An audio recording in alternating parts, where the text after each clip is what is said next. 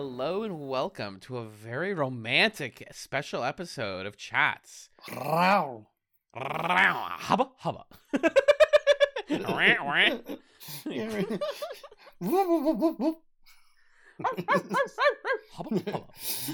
My love language is Three Stooges. Same. If you can't tell, I'm joined by the love of my life when it's not Magellan. I'm joined by Pat from the Brothers at Infinite War. Hello. Today is the Brothers of Infinite Love. Aw, we're the Brothers at Infinite Love. Oh. Yeah, one day a year. The war starts. So this is our special Valentine's Day episode. Pat and I are buds thanks to the Chats community. You have been on since Chatsalon 5 at least, and have been a great friend and community member. And you reached out to me, right? And you were like, "Hey, I love this, by the way, folks. Like, if you're a regular Chats person, go ahead." Yeah, I was going to say exactly that. It was like, wouldn't it be fun? Wouldn't it be fun to put something up for Valentine's Day? It's just you and I. You who is in a committed relationship, and me who is question mark. I don't like to reveal details of my personal life to people, unless I have to. Right. Unless it's fun for a bit. Yeah, like if you're describing it as like Baldur's Gate talent picks, like how far in the talent tree are you? I don't know. Yeah, that's way more fun. Or like in Simpsons references, which we just spent like an hour talking about. So yeah. In classical Chats fashion, the pre-pod was very extended. People are always like, "Why do you guys release the pre-pod?" That's basically what Chats Nights is pre-pod, but pre-pod's a lot stupider because it's usually Magellan doing. I'm sorry to make fun of him.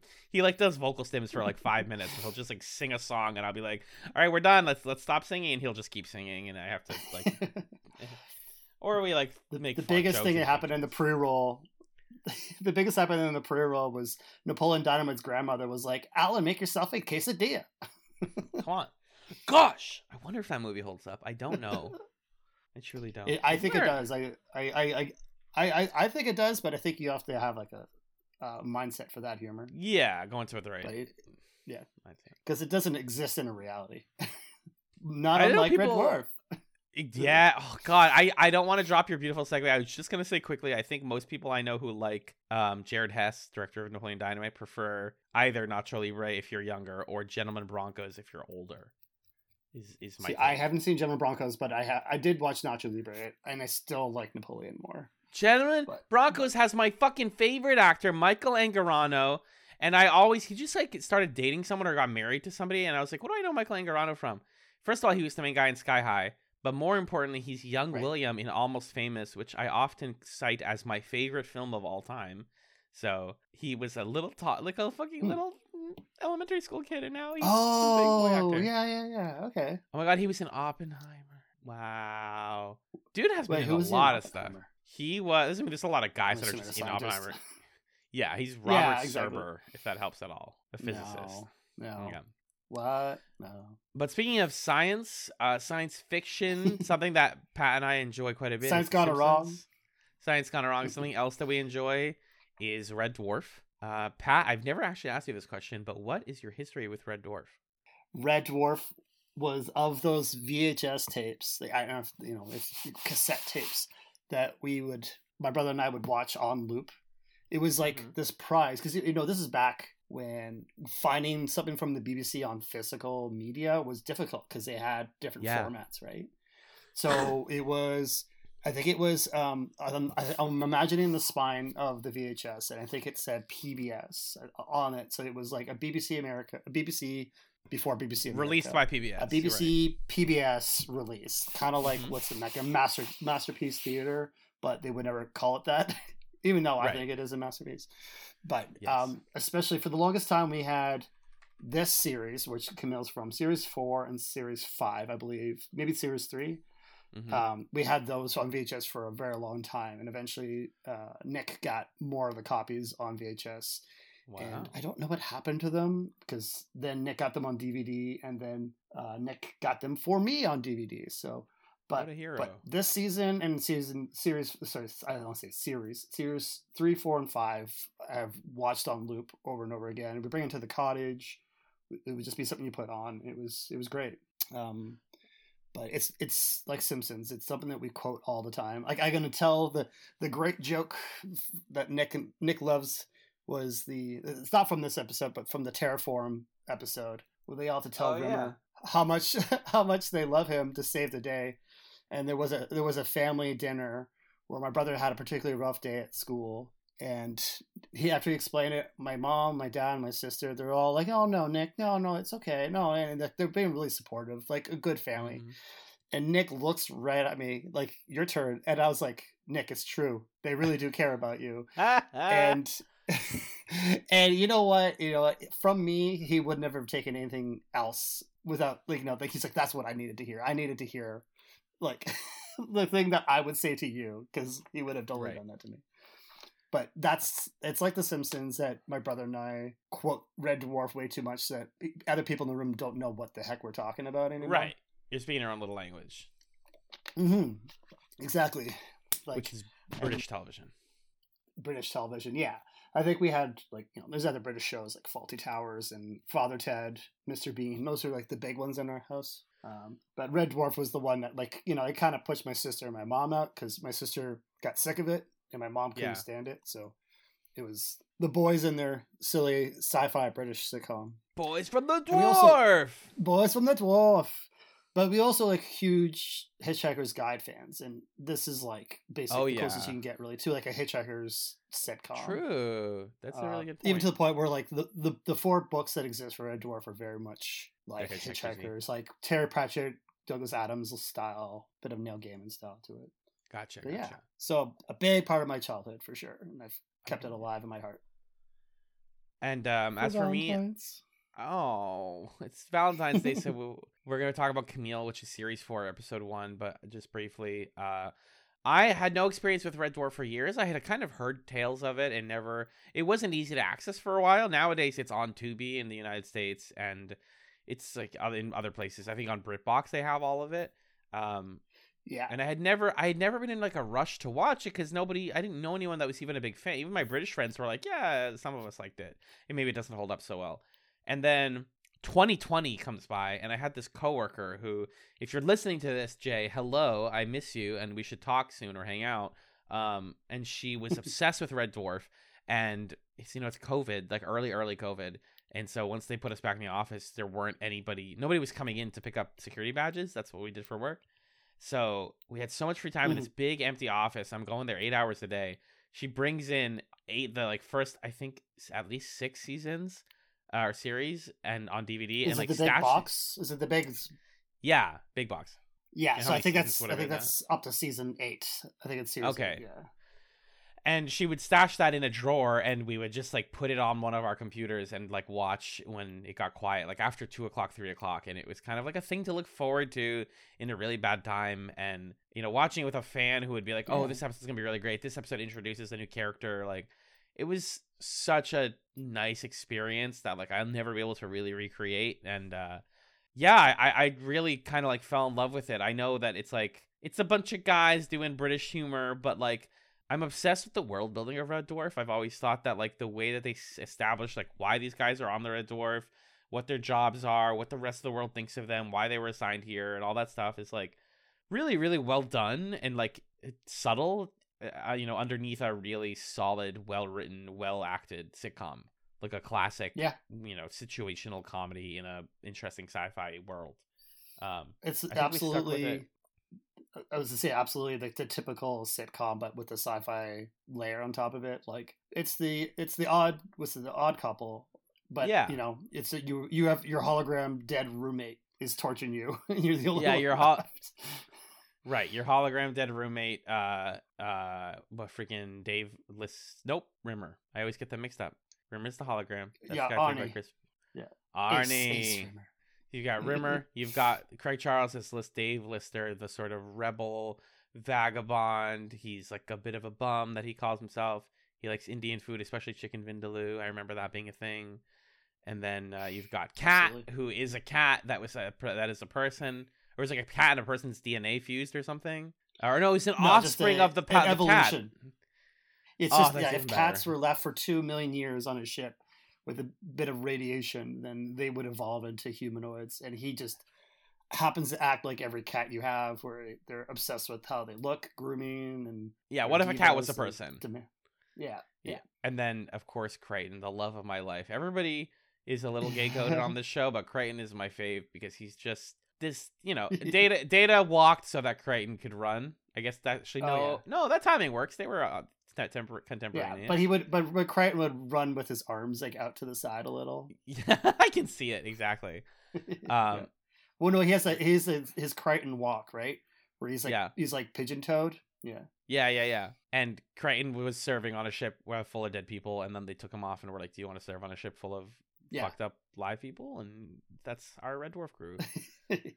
And we're talking about Camille, which Holly. Is, like I said, and Holly, of course, the computer, the woman in the show. Or no, Holly's the guy. What's the woman computer? There's two computer voices. No, it is Holly at this point, but they became like a female avatar for this series and next. So series 4 and 5. That's what it's It's a Lady Holly, but it's still just Holly. Right. And then after series 5 is when they lose Red Dwarf, and when they get it back, it's back to Guy Holly. Back to the guy. Yeah. Right. This is the thing about Red Dwarf. Before we dive right into Camille quickly, I love when Red Dwarf takes place on the Red Dwarf. Like the ship is like the center of all the good jokes. Mm-hmm. This episode nails that. It's entirely on the ship. After series 8, they would do the like comeback movie, the comeback season, and that was where my binge stopped. Was we hit like series X, and it was like that's the. I know Earth. There's. Yeah, Back to Earth. And I thought that one was charming. There's a numbering issue. Yeah. Yeah, I thought that one was like charming Back to Earth, and had its jokes. Series X. Yeah. Correct. Yeah. But then there was one more after that where they were back on a Red Dwarf, but it like looked too good, and I don't remember if that one was funny. That's where I stopped. Was the return season. So I just felt like as soon as they got off it, like I didn't care anymore.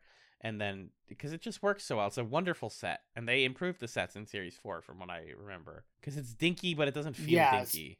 So series 4, behind the scenes, they were filming the first 3 at BBC Manchester, and then that place was being renovated, so they got moved to London. So they were all like on a real studio set. While the other one's being rebuilt. So in the commentary they talk about like, we felt so fancy. We felt like a real show. We weren't like banished to the north, like up to Manchester. So they felt like they made it. So yeah, I mean, I have just as a quick throwaway for that note, because they were in a different place. They're what's his name? There's like the guy who's like the unofficial extra dwarf, Tony Hawks. He's the one who does like the waiter and the better than life guy and stuff like that. Oh, sure. But he was the warm up. Yeah, he was the warm-up comedian for the audience, but he wasn't available in London. He wasn't available in London for this. He comes back later as Caligula in the Wax Droid episode, but because he wasn't available, they had like different stand-up comedians in London, and on this season, a young Eddie Izzard was the warm-up for Red Dwarf. No kidding. Which I'm like, how did Eddie never come back for the show? It's kind of crazy. It's just funny because like, the fact.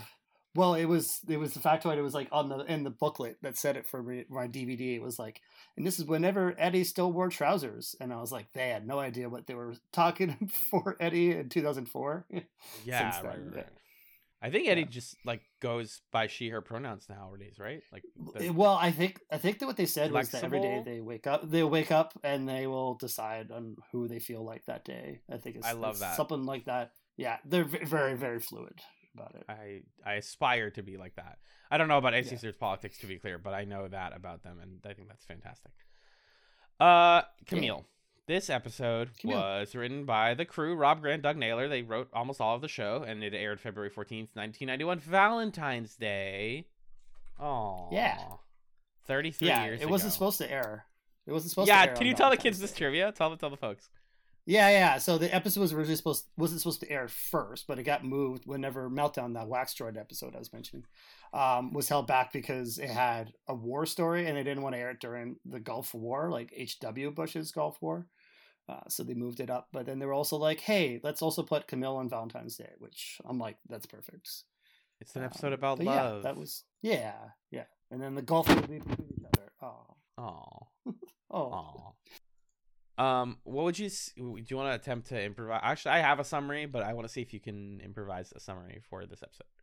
For the whole episode, okay. So, Crichton is it has no. So it starts off with Crichton is trying to learn how to lie. He's trying to figure out what an apple and an orange and a banana is. But then he's not able to because of he's got the problem that he's programmed not to. He's able to lie for a little bit, but whenever the cat shows up, we get a really good recreation of what is it? What's my fruit? Yeah.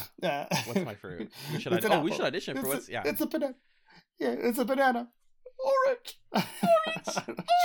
Orange. I can't do it. I can't get that high, but yeah, it's so good. But enough of the programming kicks in that whenever he's on a mission with Rimmer, they get a distress call of a planet that's about to be destroyed. And even though Rimmer says not to do it, Crichton flies down and saves Camille, who is a female android, the same model as him, with an aromatic WD-40 that seduces him. What is that fragrance? It smells divine. What is that? WD-40. So yeah. But then he rescues her, and then when she finds out that there's other crew members, she's hesitant, but he's like, no, you gotta get out, you're gonna die. They get back to the ship, and that's when we find out that Camille is a chameleon, in that she's a Gelf, a genetically engineered life form that is designed to look like the optimal mate. Not unlike a Star Trek original series episode, The Man Trap. Good app. Yeah, or I mentioned to you as well as I think it's The Gift. Is that what's it called? The one with Famke Janssen there of Next Gen, where it's like the ultimate mate. Is it The Gift? I know the one you're talking. We talked about. I might be mixing up the episode name of it, but yeah, the one with Famke Janssen. But in this case, we find out that Camille is perfect not mate. The perfect mate. Perfect mate. The perfect mate. So we go. So Camille looks like an android to Crichton. To Lister, she looks like Kaczynski. Camille is how it's credited, but a biker girl. She was supposed to be Christine Kaczynski, but they couldn't do it. Yeah, they couldn't work it out. And then for the cat, he just looks like the cat. He's obviously the cat's just into himself so much that he would fantasize about himself. I love whenever Camille's leaving and they're saying sorry to everybody, and the cat's just like heartbreaker, like it's so. He's so bitter. Oh. He's so bitter. He doesn't even understand what's happening. But before that happens, Crichton admits that he doesn't mind that she is actually a green blob with a big eye. That he just loved her for who she was. So they go on some dates. They watch Casablanca together. They fly around and do spinning maneuvers to romantic music. And then that's while they're having dinner at Parrot's restaurant in the Red Dwarf, that her genetically engineered life form spouse shows up. And Crichton is forced to lie to convince Camille that she should go with her designated spouse. And he did learn to lie after all, and he did it to protect her. And it's just like Casablanca, even to the point where the episode ends with Crichton saying, "We'll always have parrots." Which, whenever I asked you to do this episode, I just were like, "Oh, it's the We'll Always Have Parrots episode," because I didn't remember it was called Camille. Right. Yeah, but, it's not a memorable. But you knew what I meant right away. Yeah, exactly. Of course. Yeah. Yeah, but yeah, that's what happens in this episode. That's the quick and dirty of it. But there's a whole arc for Crichton. Dave and the cat talk about Hammy the hamster for a little bit. Rimmer's there, but he doesn't really. Rimmer's like barely in this episode. Yeah. And he's like, I think his funniest line is just like when he sees Camille's holographic version of him. He's like, "You look just like my cousin." Yeah, I think so. Which I'm like, just after I sent you a clip of Rimmer's into cousins clip. So there's a whole thing there. Exactly. Yeah. I like your note. I like your note that she wanted. What did you say about the holographic Camille? Leather jacket wearing lesbian from Liverpool. Sorry, yeah, you're now rating that I can sometimes get a little bit horned up in my notes, and that's why I don't say these things out loud. I will bait you into it. Yeah, I appreciate it.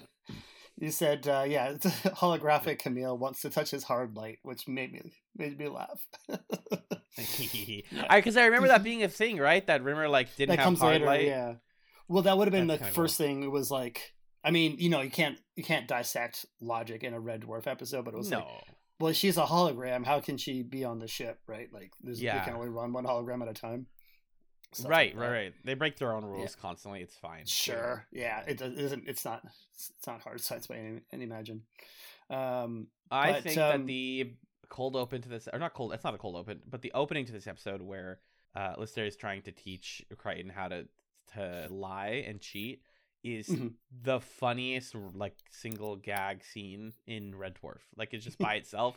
It's so memorable, and it's so like it's characterful too, because you have Dave being like you need to be a piece of shit. You need to learn how to lie. And you have Crichton, this sweet little angel man who's like, it's a survival skill.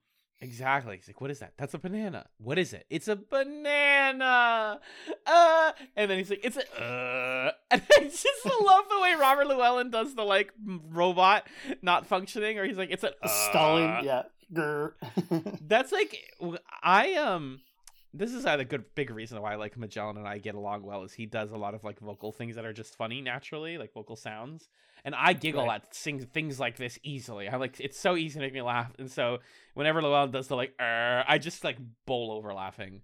And then at the end when he's like all right, your ultimate test is you need to be able to tell Rimmer that he's a smeghead, and he just can't get the words out properly, so he's like, he finally says it to Lister, and then he's like, all right, now do it to actual Rimmer. He's here. He's like, sir, you're a smee. He. A smee. And I remember in the commentary, Robert Llewellyn saying like it's like by far the number one thing that people ask him to autograph on photos of himself is like, can you autograph this smee? And he's like, it takes the longest because it's so many smee. Like, he's like, I'm gonna cover the photo. Yeah. In ease. Yeah, it resonates with you. Yeah. Yeah, my coworker would always quote that. She quoted that one at me before I knew the context of it, and I was like, she's like, someday you'll get this. And then we finally got to this episode, and I was like, oh. Crichton also says an incredible line, spin my nipple nuts and send me to Alaska, which is just a top tenor for him. I forgot the bit of this one, so I was like, oh, this is the one with Girl Crichton, because isn't that his wife in real life? Or they were dating at the time? It's his girlfriend at the time. Yeah, they got married they're girlfriends at the time. They got married, and then they had 2 kids. And he talks about how whenever later on his kids watched this episode, and then he saw one of his kids crying, and like, why are you crying? It's like, aww, Mom turned into a slime. like. And I was like, yeah, they would, watch that a little too early if it's your mom turning into a slug. And then you're like worried that your mom's been a slug this whole time. Am I half slug, Mom? Yeah. And then Craig Charles is also dating the woman who was Kachansky bought in this. Yes. Yeah, which was, again, it was going to be like someone who looked like Kachansky, but then that actress didn't work out. And they were going to show like Kachansky footage, but then again they couldn't clear it, I guess, for some reason. So it was the kind of a last minute where they got her to come in and redo the scene as what's quote as credited as Kachansky Camille.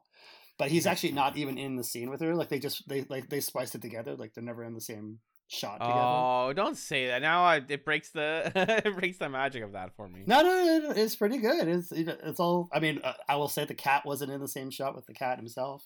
So. Mm-hmm. There's still magic there. But I thought it was, I mean, I presume, I don't know how long that relationship lasted, but we're not there anymore. Mm-hmm. I wanted to ask was like when you go to Parrots, because it's like a restaurant, it's like, is it just food mats, or like I was imagining like the Scudders going around like serving drinks and stuff like that, because they make the Scudders do everything. I love that idea. Just it's like watching, like, because like they're so bad at everything. Like I'm trying to like shake up like a martini or something. Yeah, exactly. It'd be a mess. I was trying to look up. I have another question. The Parents. Okay, go ahead. Parents. I have a question for you. Okay, it's a romantic question. Okay. marry, boff, kill, Lister, Crichton, or the cat. Whoa. Huge. And then you can't choose Rimmer because he's a hologram. He's just going to be cuckold over in the corner with what you chose. Yeah, he's still soft light, so you can't even like do anything. He's still soft light, but he's like he can't leave. He's just going to be like sucker. Yeah, so marry, boff, kill, Lister, Crichton, or the cat. I think I've already confessed. You already confessed some Crichton love, but yeah, I think it's marry, Crichton, boff, cat, and then kill Lister. I like Lister. I kill think the last he's charming. Human. Right, kill the last human. Oops. I think I kill the cat. I don't think he wouldn't be good marriage material, and he's probably a selfish lover. That's actually true. That's a really good point. I just think Lister would be a lazy. Right? Like Lister is like sorry, because I have Simpsons on the brain. He's like if Homer Simpson was 20 or however old he is in this show. No, I think of like because you think of like other episodes with Lister, he's like remembering the girl that got away, and he knows he made a mistake, but he was like good to her, and like and then he gave that memory to Rimmer, and it was all like Rimmer even describes it as like I was so in love, and then I started getting like making excuses and being afraid of and stuff like that. Right. So I think for it's you boff Lister, and then you do marry Crichton because like he's the perfect like house husband, So yeah, but yeah, I love it. No, they're all very dateable. I just don't like. Yeah, that's why I think the reason this episode is good is I don't like. I've had Rimmer frustrating sometimes. I think he's amazing with Lister. I think they're like so perfect. But often I was just like, okay, this is a Rimmer plot, and I don't really care. Like he's gonna be annoying. He's gonna fail at everything. A Rimmer-centric episode, yeah. Yeah, I usually don't like a Rimmer-centric episode, so this is like perfect peak Dwarf ensemble for me at least. Fair. And I enjoy the Pleasure Golf reveal, like the way it's obviously clearly a ton of sleight of hand, like changing the actor from shot, the actress from shot to shot, and the joke being like the comical misunderstanding. Like, who are you talking to? Why? How did you do that trick where you said something and he heard something else? Like, what's your trick there? And the slow realization of like, oh, and not only that, but like this is something I like about Red Dwarf is like. The characters are not mean to outside forces. They're just like, oh, that's weird. And for Crichton to be like, I still kind of want to date the slime monster, Pleasure Golf. And then she's like, no, but I have a lover. And then and they kind of pull the wool over your eyes or remove the wool. And they're like, it's a Casablanca thing. And you're like, that's really funny. Because in the first like 5 minutes of the episode, doesn't Lister mention like how he's making Crichton watch movies? And I think he even brings up Casablanca. And it's like, Yeah. Well, Crichton brings it up saying like, "Oh, Mr. Lister's showed it to me a number of times or something like that." Yeah. But it's like it's funny because I can't remember if it was series 1 or series 2, but it was like they had turned the ship around and they are running and they're like intercepting the mail packages that have been following them for 2 million years. Yes. And they're like, "Oh, look, it's the new remake of Casablanca," and he's like.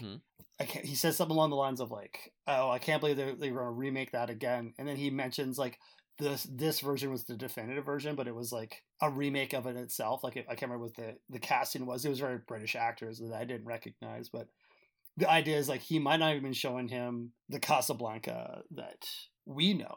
Like it's like the remake from like 2050 that hasn't yet been made. Exactly right. There's no way they're watching the old Casablanca.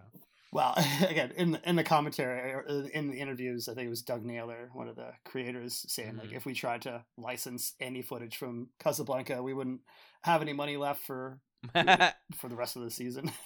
I'm like, yeah, I believe that. Well, they talk about like it looks like a sci-fi sitcom because they don't spend a lot of money on it. Like it was actually like it always came under budget, and that was one of the reasons why we got so many seasons because they didn't spend a lot. Well, and they put the budget in the right places, like costuming and basic like just having the right couple of sets and reusing those sets forever. Perfect. This show is like very economical with that. Well, the first 3 seasons, the way you see it now, because the VHSs we had back in the day had the original special effects, which were pretty 80s. Only later on did they go back and clean it up and put in like some CG and stuff like that. So these are still the model shots, at least the episode I watch, the episodes we're watching right now, but. Like the exterior stuff with CG. Yeah, they clean it up and they touch up the models and stuff, but there's also like some CG stuff they added. It's a little it's a little Star Wars George Lucas re-editing a little bit, but not egregious. That was something I really also didn't love about the new season, was that it looked good. Like the exteriors were like not model. Were they still models, or are they just full CG? I don't remember. After Series 6, not 6. Series 6 is models. Series 7 and 8 are CG. But there's like it's kind of like a transition season, I think. Yeah. Is there a season where they spend maybe I'm misremembering, or maybe I'm only remembering 1 or 2 episodes where they spend a lot of it on like a prison planet or something? Is that a Red Dwarf thing? Whenever yes and no. So your memory's mixed up, but in that they find the way back to the Red Dwarf, and then they use I think it's Crichton's nanites they stole the Red Dwarf, and whenever they finally intercept it, they had stripped it down, so they made them reprogram and they rebuilt the Red Dwarf. Because they land on a planet and they think it's a bunch of dust storm, but it's all the nanites have broken down the Red Dwarf. So it rebuilds the Red Dwarf plus the crew, and then they try to do some stuff because they're not used to having a command structure, and they get caught, so they get sent to the prison on the new Red Dwarf, and that's what the whole season 8. Yes, season 9, something like that. The last of like what I would say is like the golden like block of show is them basically being like prisoners on it. Yeah, they're like the Canary Division where they have yellow suits and they go on suicide missions. Yeah. Okay, you're bringing back memories now. God, there's so much Red Dwarf in my brain, like it's up there. It's just not accessible. Yeah, we're reprogramming you 1 episode at a time. Absolutely. Yeah, this is the next initiative.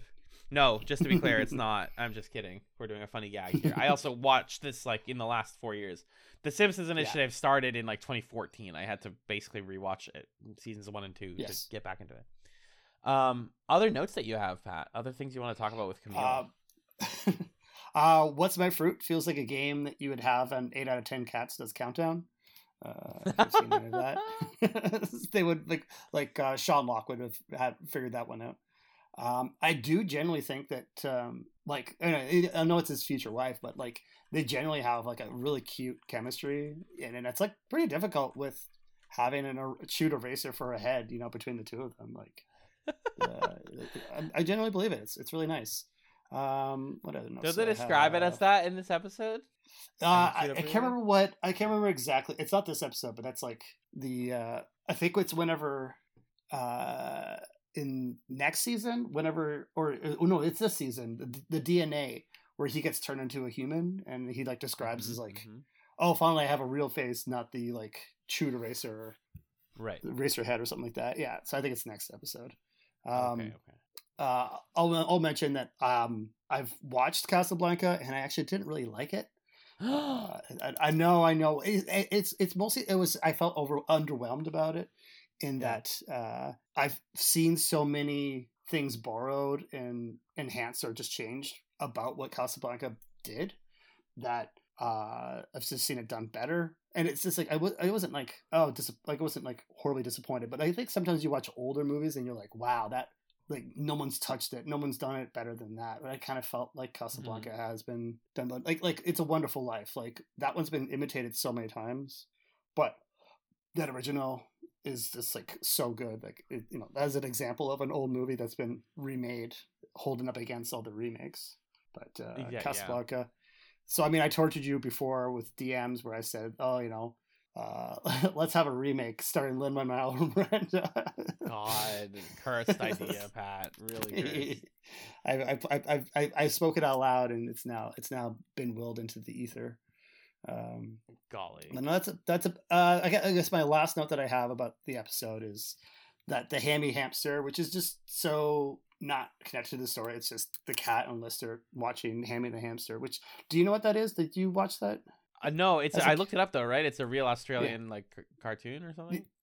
Well, the one I watched was it's what I watched was like an actual hamster on like basically like it looked like the scale of an HL model train set, and they would just like have a narrator be like, Hammy the hamster was on his way to the bank, Yeah. And it was just, but it was like character puppets, but they used a real hamster and stuff.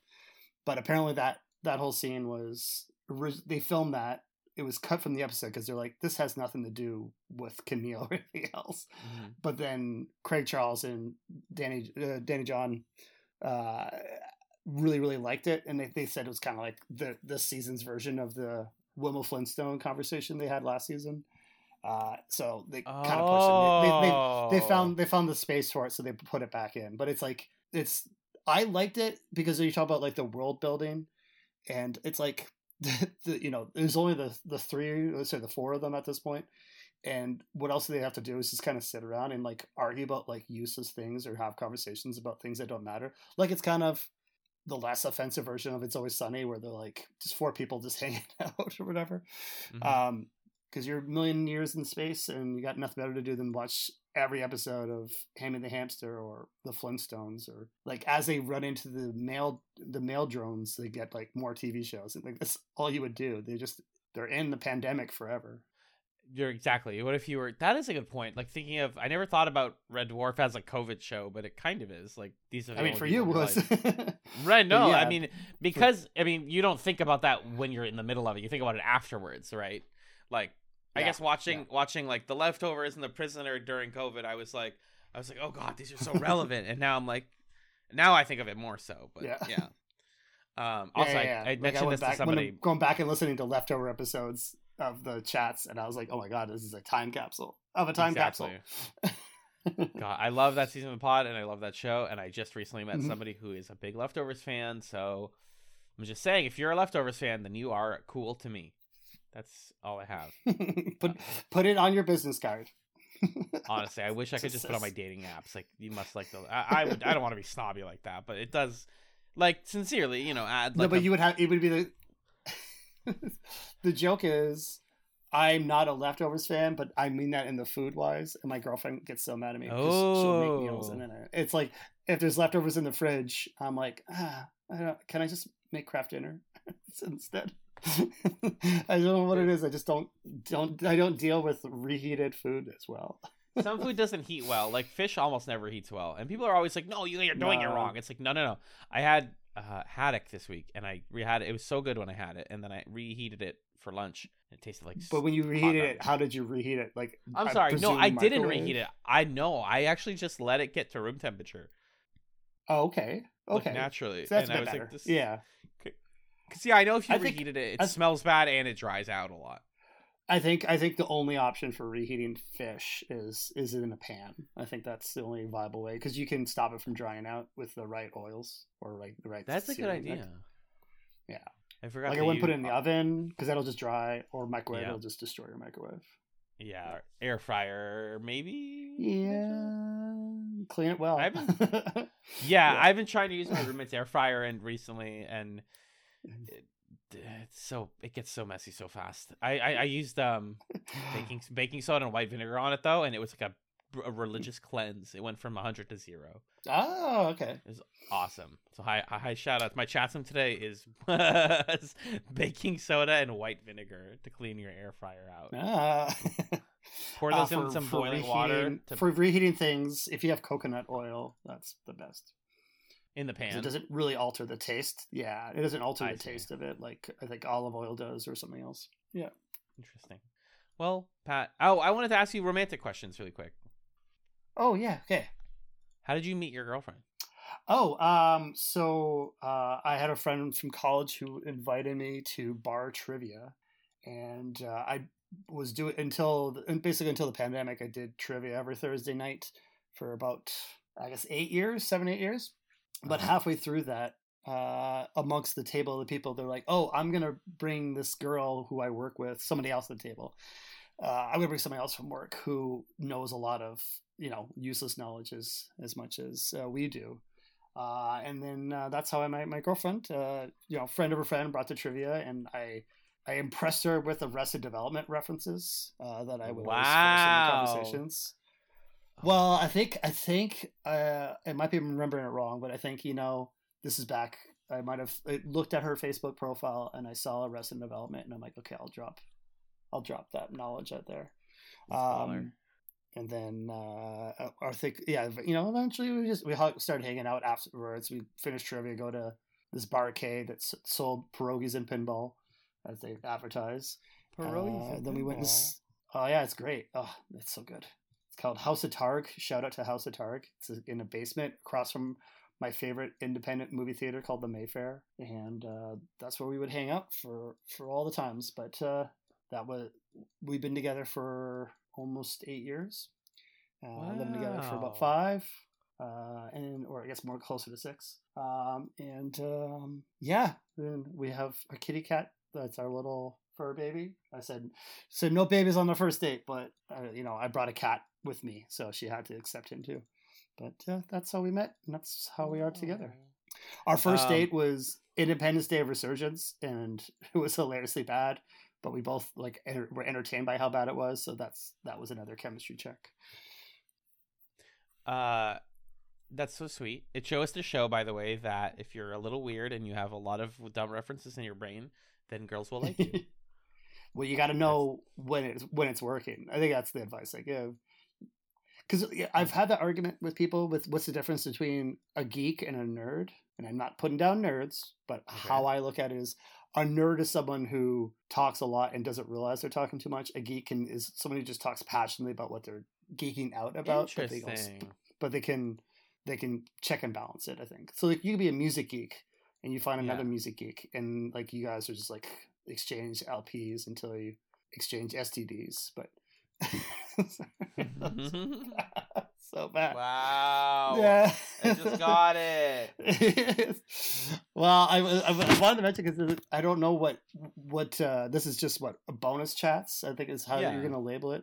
Because it's like a quick little bonus pod, but it's on a Valentine's Day. So I was going to say we call it a Q pod, as in Cupid, with the letter Q. CUPOD. Bonus Q pod. This is the beautiful thing about the brothers at Infinite Love, is that you guys just have infinite energy and ability to make these references that Michelle and I will often be like, "Whoo, for sheesh," or we laugh at it, but it's I get them. I just can't. It's kind of you guys are the human incarnation of The Simpsons season 4, where it's how do you make so many of these? You always have one in the tank, and it's impressive. I'm being sincere. I love to be sincere. Yes. It's impressive, and I know that's a great point you made about the difference between nerds and geeks is self-awareness, basically. Yes, and I consider myself to be sometimes hyper self-aware, where I'm am I talking too much? Am I annoying somebody? So I go the other way around and often become a people pleaser, which has its own set of fun problems. But I guess I'd consider myself, based on your definition, people geek. More a geek. Oh wow!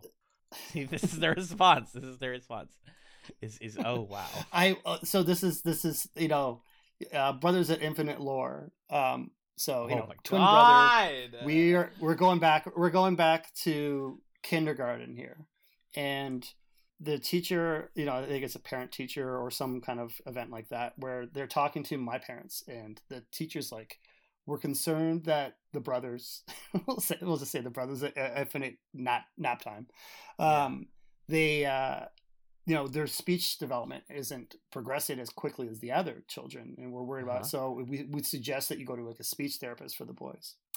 And then as the story goes, we had a meeting with the speech therapist, and then the speech therapist came back. It was there is actually no problem. In fact, they're actually more advanced than everybody else in the classroom, because my brother and I could talk to each other so fast, because we've been talking to each other since we shared the same crib, that our vocabulary and speed at which we talk was throwing off our teachers. They thought we were speaking gibberish, but we were actually speaking so fast. It was the therapist was you could record them and play it back, and it's there. They're just saying it so fast that us old adults can't keep up. We can't keep up. And then we got to pulp culture reference level, and it was probably when we got to around 6 or 7, where we got Ghostbusters and Goonies and all the VHSs that we watched over and over again, like Red Dwarf, and nobody else had a chance to ever, get a word in. So now we share that into the Chats Discord, because we were always making bits and making references and improvising. It was just what we did since the crib. Boys from the crib. Oh my god! So I just realized I've never heard you and Nick at the same time, which is wild. In the same room. I mean, we make the joke that we would like to do a podcast together, but you wouldn't be able to tell the difference. So it would just be two people. It's entirely possible. two people talking over each other, like just not, never like pausing to let the others speak. Like, right. I have to remember when I'm talking, especially whenever it's like with you and Magellan, I feel bad because I'll speak up because I'm excited. And then I realize I stepped over someone, and I'm like, I'm sorry. And Magellan's usually like, oh no, it's okay, you go ahead, because you being That's a good so host. Beautiful. But Nick and I, we don't have that. We don't bother with that for each other. Right. You we just keep going over each other. Yeah. Yeah. We turn off politeness. We already know the non-aggression treatment is gone. Well, the war continues, and I'm happy to hear it. I have one more quickie for you. I know you have to go soon. Yeah. Do you believe in love at first sight? No. Ooh. Pat, I feel like from what I'm understanding about you, you might be a bit of a realist, or like not a pessimist. Like, do you consider yourself to be that way? They say, like, if you have a glass that's half full or half empty, if I see a glass that's 50% of liquid, I was like, who drank half my water? so you're a pessimist. You're a bit of a pessimist. I'm an accusatory pessimist. I don't think I've ever encountered love at first sight. I believe in chemistry, and I've felt that in my life multiple times. Like, you meet someone, you have a genuine connection.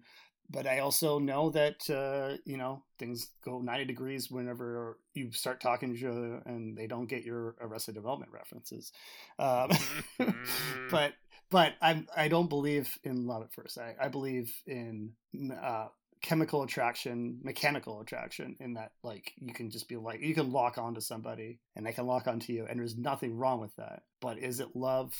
I don't go there with that. Not that quickly. Yeah. You saw Past Lives, right?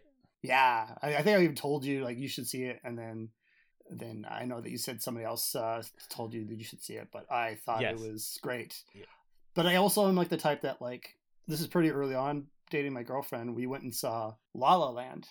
And whenever we get to see the, like, what could have been segment of that. Yeah. And we're in a dark theater, and I'm with a girl who I haven't been dating for very long, and I am bawling my eyes out. Oh my God.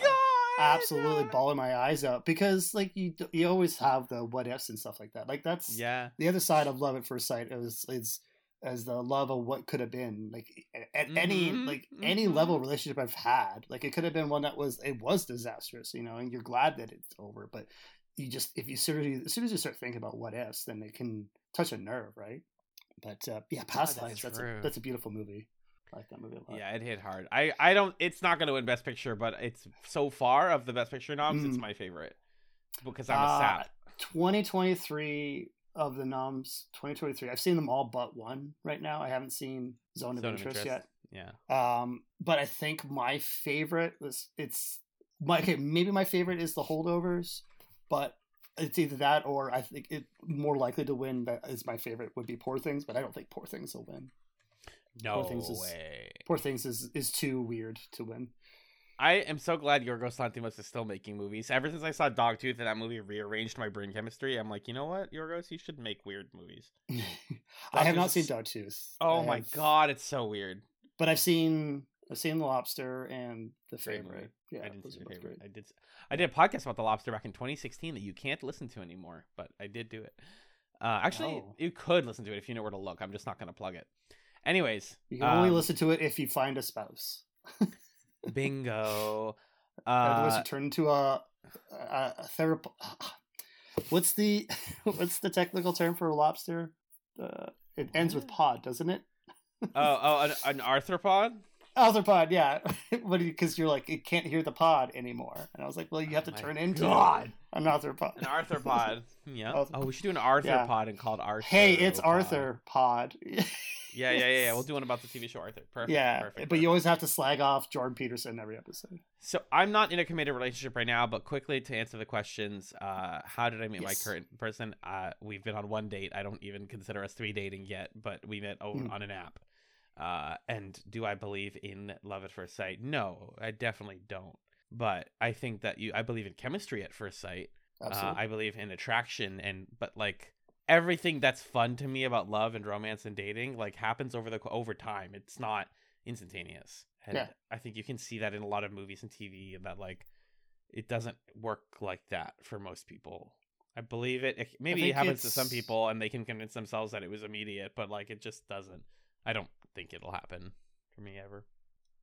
I think you know, I think you know a bit about this, but it's like how memories are formed by like neurons making new connections.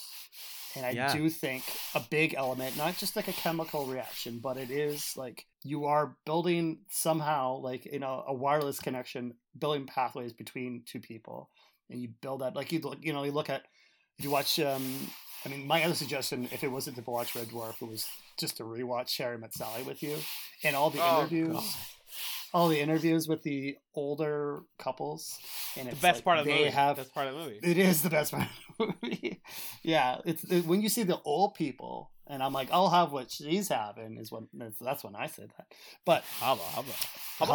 Yeah.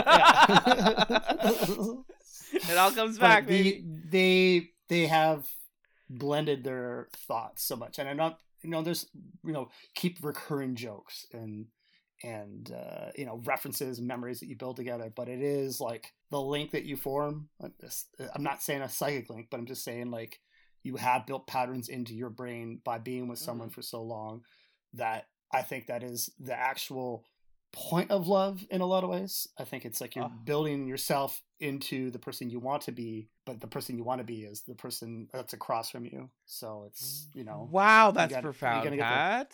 Sure, but I don't think I wrote the book on that. I think a lot of your grandparents, people out there, they'll tell you something similar, unless they just like bicker all the time because they got too close. Yeah, I don't want to share too much because like I said, we're so early, but like we had a conversation about this stuff, and it was just like, what are you looking for out of this? And I kind of wanted to just be like, yeah, I want somebody to like make references with and like send memes to and be weird. Like I'm not. I understand a woman dating a guy. There's in 2024, there's this worry that I'm going to like push you to want to do things you don't want to. And I'm like, no. I'll do whatever you want. I just want to be able to be like, hey guys, you want to meet my girlfriend? And like, that's fun to me. And I'm not going to die if you're not into that. And I'm willing to compromise on so much. But what I request is that, we can just be with each other and become a little bit more like each other and help each other out, build each other up. That's all it is, baby. Sometimes when you introduce your spouse to your friends, it's like Shark Tank, right? You're like, here's my sales pitch, and they're all sitting in the chairs. Your friends. I have, like, yes, I have been there for that. Yeah, and I'm excited to do it if this one becomes serious. What's your pitch? Yeah, exactly. Yeah, I've started it. At least some of them know. That's the thing. It's like you have the one or two that already know from date number one, like, oh, I want to date, and then the rest are like, so I met someone. Like the people that you don't actually hang out with that often, you tell them like, oh, I met someone. God, yeah. And I'm an oversharer, so sometimes I'll tell everybody on the first date, and then they're like, so what happened? And I'm like, it didn't go well. Because you just shouldn't tell people that early. She hasn't passed the test yet. Yeah. Exactly. Yeah. The added bonus, and I mean this in a loving way, the added bonus is whenever you bring your spouse to your family, and over time, your family likes them more than they like you a little. Yeah. I found the right one. Because that is a good feeling. Because you are the one that's been torturing your parents, your sister, and your brother with inane references for your whole life. Whereas she gets to be reset to zero. Normal. she's a normie. Right. Like she's like, I'm not gonna know what to say during the obscure Cullen family references. Like, we have all these movies that like only my family has watched, and I show them to my girlfriend, and she's like, "What are the rules here?" Like I have my movie already picked out in my head for what my Patreon will be, and during the movie that I am thinking of, my girlfriend was like, "What are the rules?" And I just said, "There aren't any. Just go with it." Are you sanding paper, by the way? What's that squishing noise? Oh, sorry. I was rubbing my hand across my mouse pad. It's my Babylon 5 game mat that Nick sent me, but I was rubbing my hand across it. I apologize. It's okay. I'll clean it up for you. I'll make it nice and crispy sounding. I feel like I don't know how long I was doing that for. I'm sorry. It's okay. We'll work around it. This is a cash pod. Okay. It's a cash pod. Yeah. Anyways, Pat, where do you want to plug, rather? What would you like to plug? So I was thinking about, because we're on Red Dwarf, so I think I mentioned it. So Blackadder, Mr. Bean, Ooh. Father Ted. If you have any Irish Catholic in your family, that is a great show. The creator of the show is kind of a monster, but the show is great. It's the same guy who created the IT Crowd, so if you know who that is. Oh, hell yeah. Yeah. But this is a great show. It's got a really great cast. I always watch the Christmas episode. Faulty Towers. I'm just gonna say my plug is Britcoms. That's where I'm landing. What's your favorite Britcom? What do you have one? Oh, Britcoms, like British comedies. British sitcoms, yeah. Best. I love the IT Crowd. That yes. IFC was brilliant for in like 2010 or whatever. They started airing episodes of the IT Crowd week to week, and it like deeply influenced me and a lot of other people in the United States who were like, "Oh my god, this is an amazing show." Now you know how to talk about soccer. Exactly. Does What We Do in the Shadows? Oh, he's having it off. What We Do in the Shadows. That is an American production. You're right. But so I don't know if I wouldn't count that as a Britcom, but that is an amazing show. The last season's coming up. Last season is next season. I want to finish binging it. I stopped in the middle of season 3, and I'm also like, I don't want to be caught up because then I won't have any more. Well, yeah. But honestly, there hasn't been a weak season, so if they go one season, true. even if it's middling, they'll have basically done like a perfect show. I have one show I want to quickly finish after the Simpsons Meme Initiative, and then I might go back to WWDITS. But no, other good show, British shows. I like Spaced a lot. Spaced that was the one that was actually what I was going to plug. I just couldn't remember. I spaced out. Nice. Spaced is fantastic. It's so good. Red Dwarf is definitely a favorite. I think those are my big ones. I don't watch a lot of British television. Not yet. Not yet. I feel like it would be up your wheelhouse. Yeah, I liked like the pilot chats for Blackadder. I was like, oh yeah, I understand why people like Blackadder, and that's not even the best episode. Yeah. Oh my god, I just looked up best British sitcoms, and I found a show called The Britos Empire, which has the guy who plays Rimmer as one of the main characters. Oh, I don't know that one. The Britos. It's a Brittas. And there was a show. There was a show that Ryan was really surprised / upset with me that I hadn't heard of. Usually upset. It's Ryan. Usually upset. The audacity that I had. I mean, it's like a show that it's like, I think it's like Yes Sir or Yes, I don't know, something like that. But it's like he shows up in Babylon 5. He was in the episode of Babylon 5. Please Sir, yeah, I think that was it. But yeah, he shows up in Babylon 5, and he was from that, and he was in Star Trek Enterprise. Oh. Well, just as like Malcolm Reed's father, so like just a smaller role. Gotcha. But still, he was like, Ryan being upset with me. You ever want a free like in Letterboxd reviews? Just make sure you include the words "yum yum," and then like Ryan is obliged to give your review. He'll he'll like appear. He'll just like assemble his body in front of you. Yeah, exactly. He's like, I feel some YYE energy. Yeah. YYE energy doesn't make sense back because it's YYE. I know. It was an ATM. It was like ATM machine. I knew it. ATM machine. So that's what you got. What else? I have a chai tea story. Okay. So I have nowhere to be. You're the one with the out, my friend. My whole team is running late, so by the looks of it, so it's okay. Okay. But so I worked at Starbucks, and they had this whole synergy with the Tazo tea, and Oprah. Oprah designed a new flavor of Tazo spiced chai tea, and I would tell my regulars like, "Hey, have you seen the photos for our new teas?" And they're like, "Oh no!" I'm like, "Oh yeah, if you go on the internet, there's lots of new tea photos all over the place. New tea. And you can even find new tea photos of Oprah." I'm like, "Really? Yeah, there's Oprah new tea photos on the internet." Oh, like nudie? Yes, like nudie photos. Pat.